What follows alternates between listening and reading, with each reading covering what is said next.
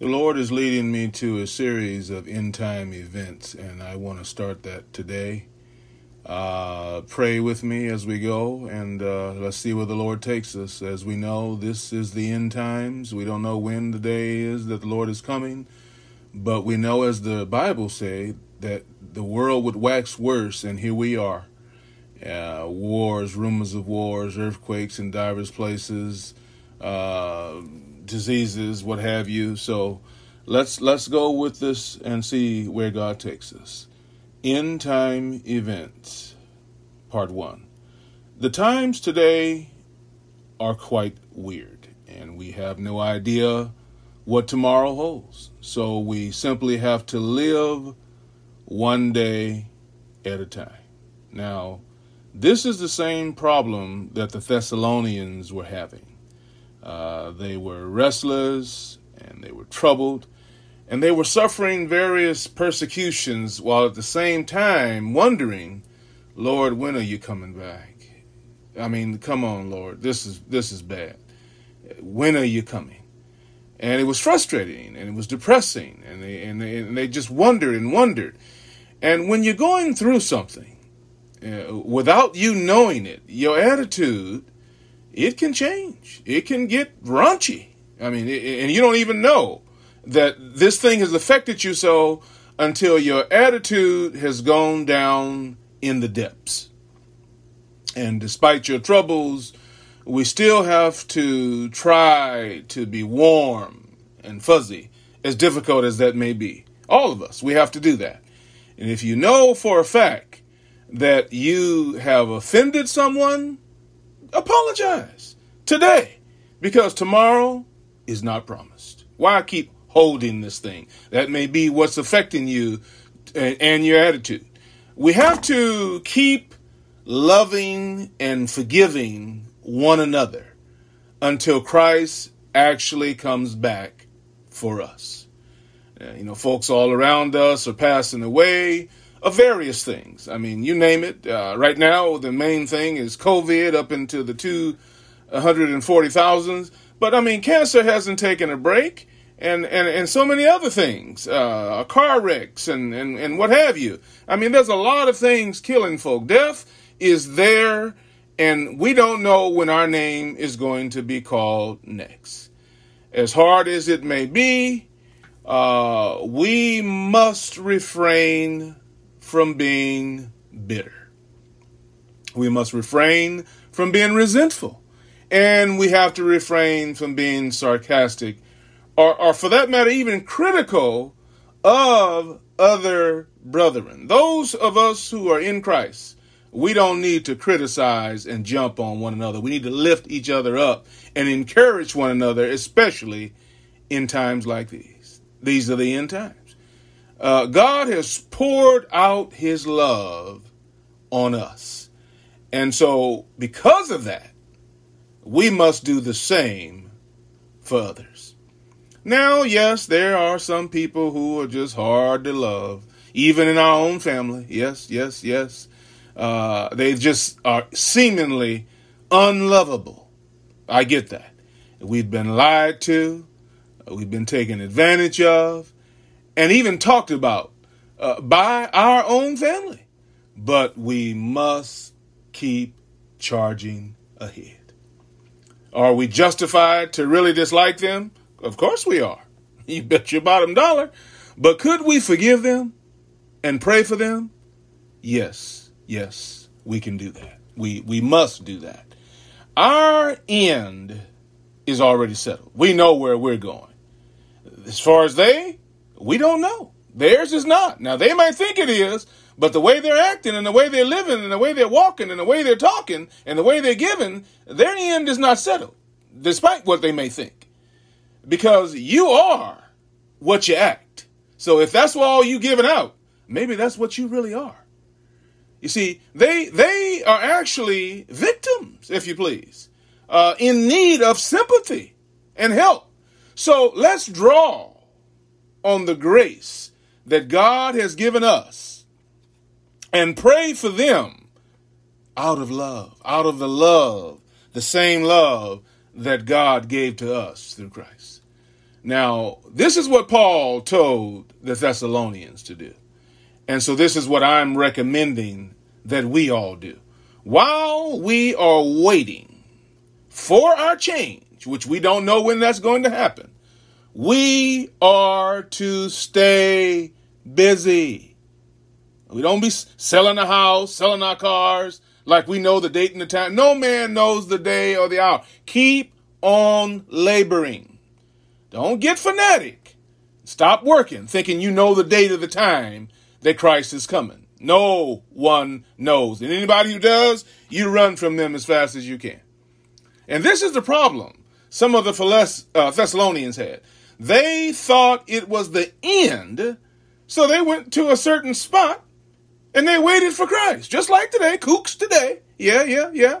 And meanwhile, due to how much the church was set up then, or how it was set up then, others were still working and sharing with the apostles to help those in need. And these people put themselves in a position where they were in need by choice because they stopped working thinking Christ was coming. So what's the point of working?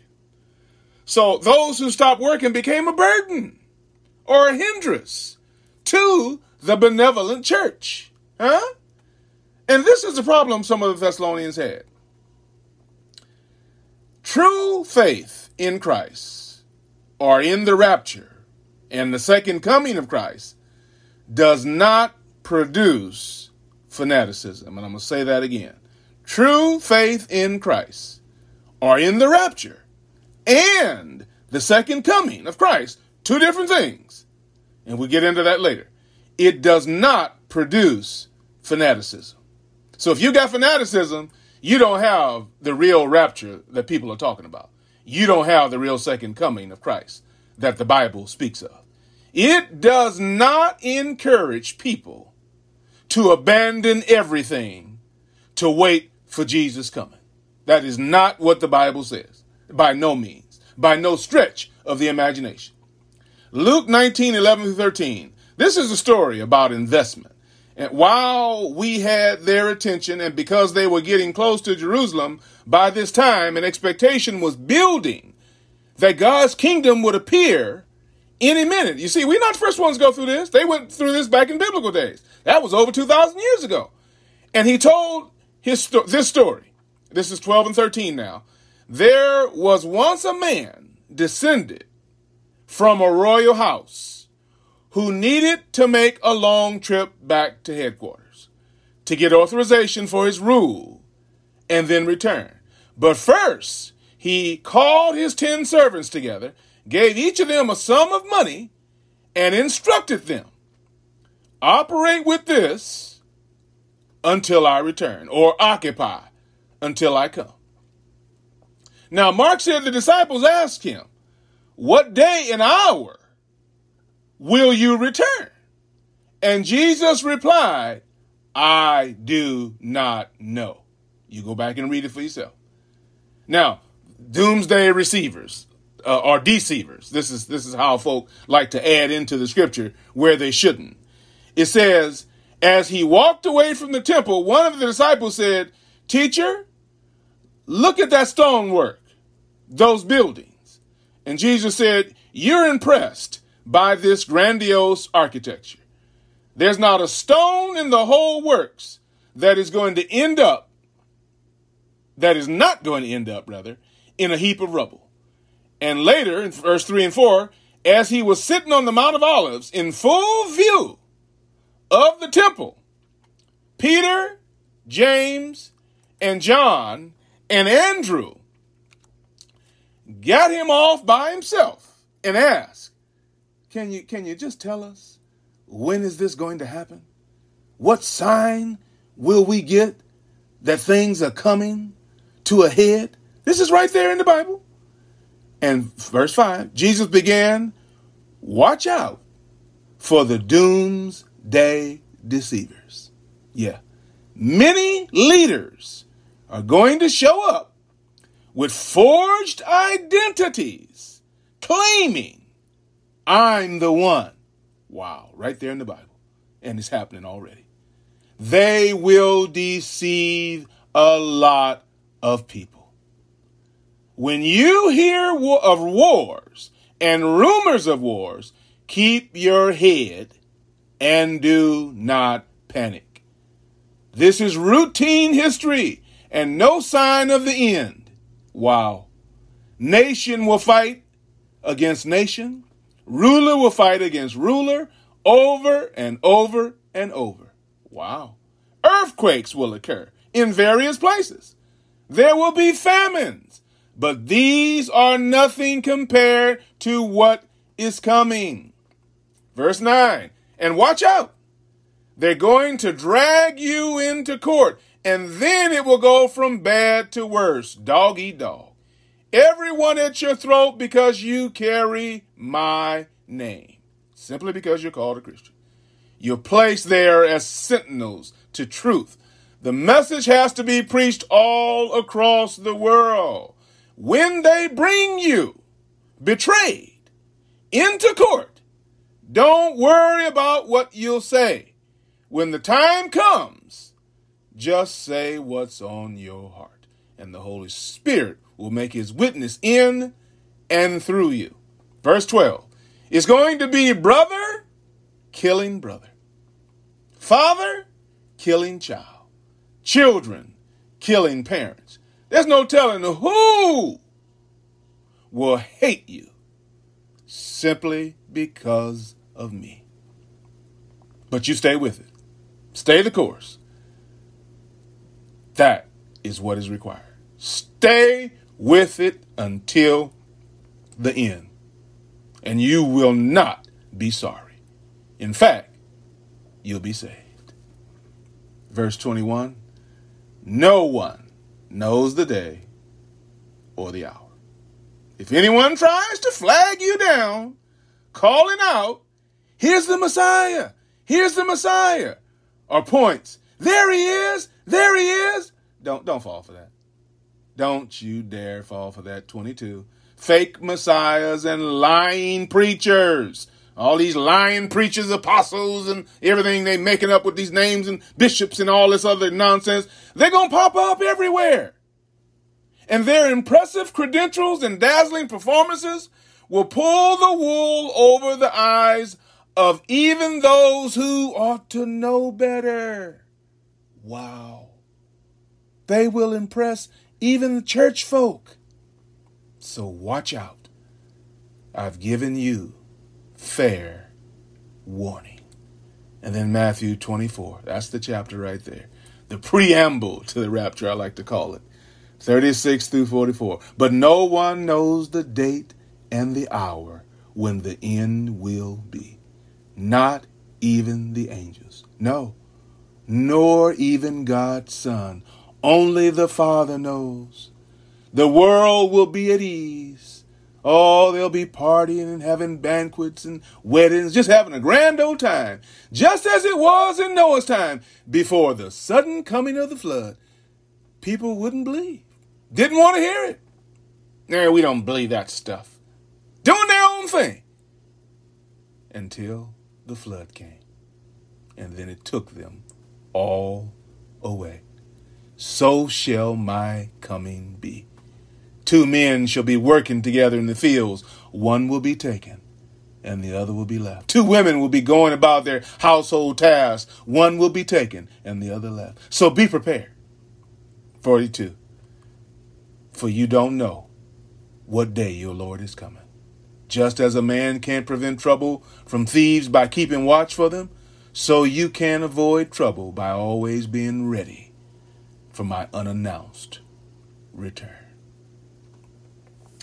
You see, the Christians in Thessalonians, and I hate to say this, but this is what the word says, they were making fools of themselves. Yeah. They were not sticking to the word of God.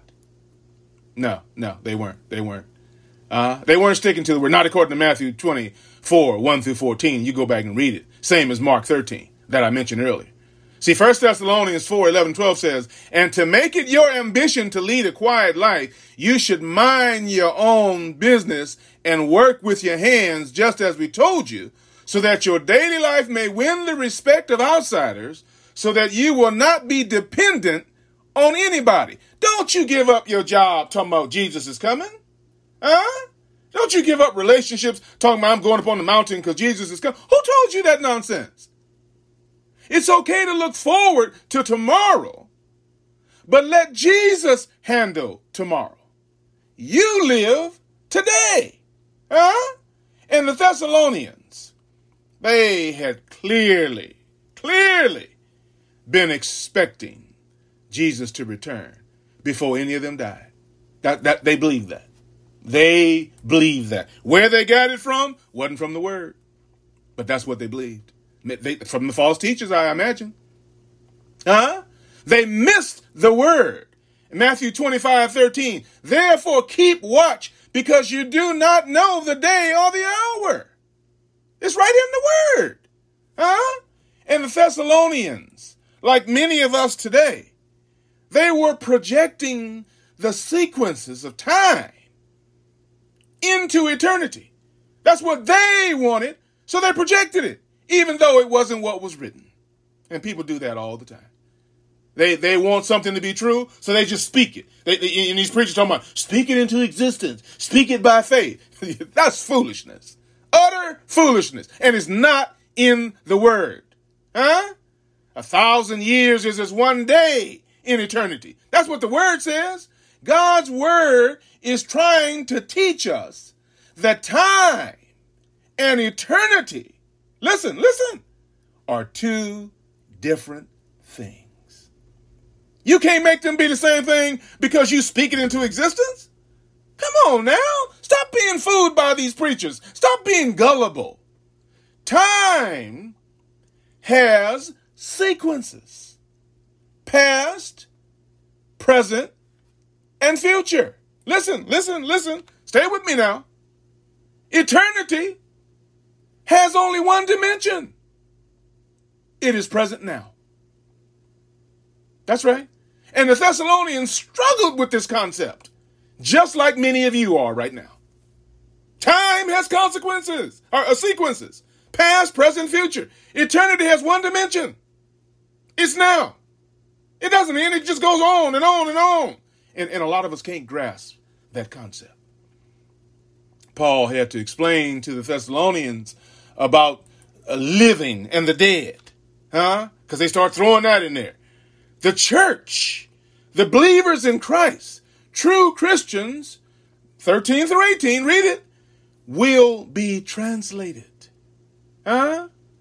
And I know that this is obtruse. I understand that. In other words, difficult to understand, obscure. I get that. I know this is pedantic. This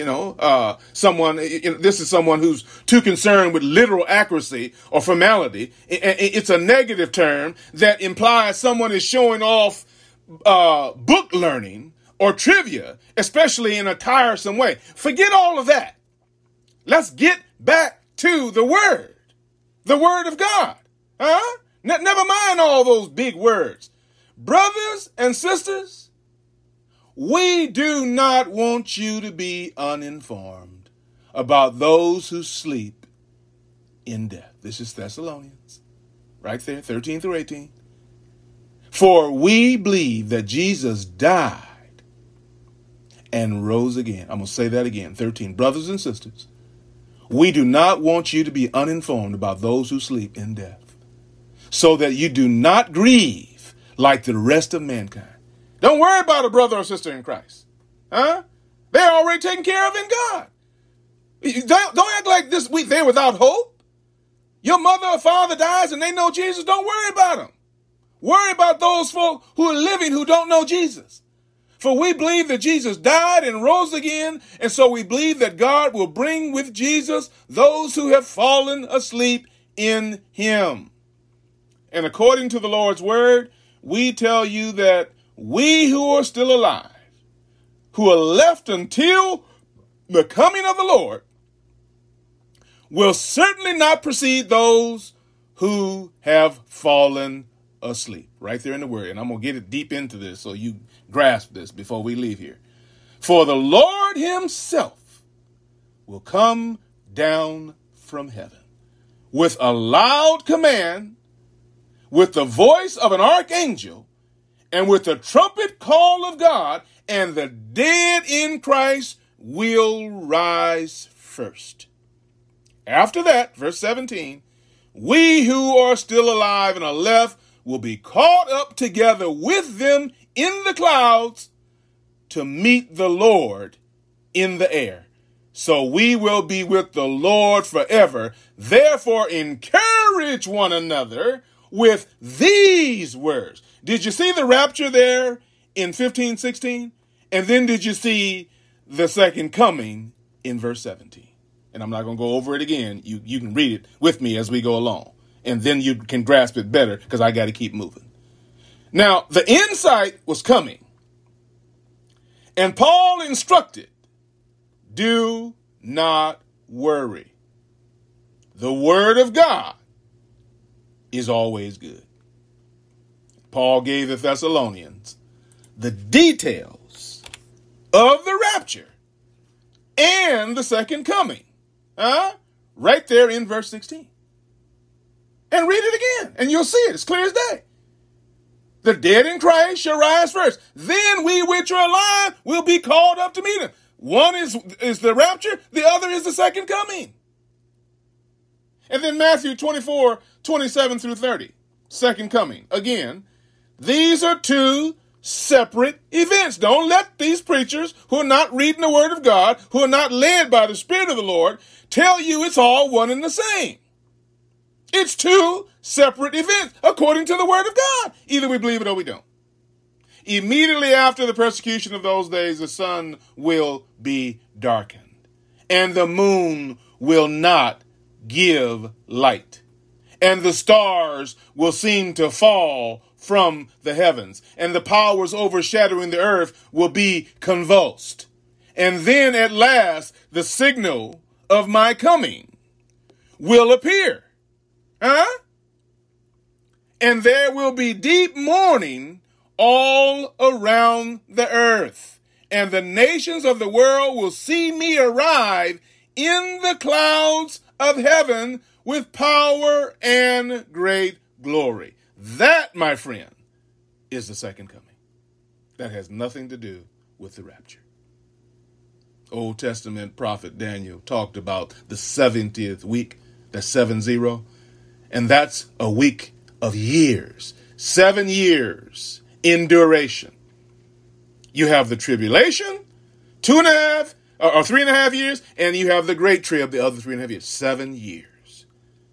God's people are already pulled out during the tribulation. That's the rapture. Already gone. Second coming is not till after that. Don't get it twisted. Don't get it confused. Don't be led astray by preachers who have no clue what they're talking about. Now, I got to stop here because this is going to take some time, and I don't want to go too fast because I want you to catch on. What I would like for you to do is to read this again before we go into part 2, so you can be up and ready, and we can roll together right along. God bless you. Let's hear CeCe Winans now say, "Fill my cup," and tell a friend. We need to get into this end time events because one of these great getting up mornings, that's what's going to happen. Father, we thank you now in the name of Jesus. We thank you for this message. We pray for understanding, and we just thank you for how clear it is. Let it resonate in our heart, in our mind, in our soul. Oh God, if any time we need you, it's right now. Be with us, give us strength, and lead us on as you see fit. One of these great getting up mornings, we're going to fly away and meet you in the great by and by. In Jesus' name we pray. Amen. Faith Worth Finding Ministries, Weekly Encouragements by Nam Ware.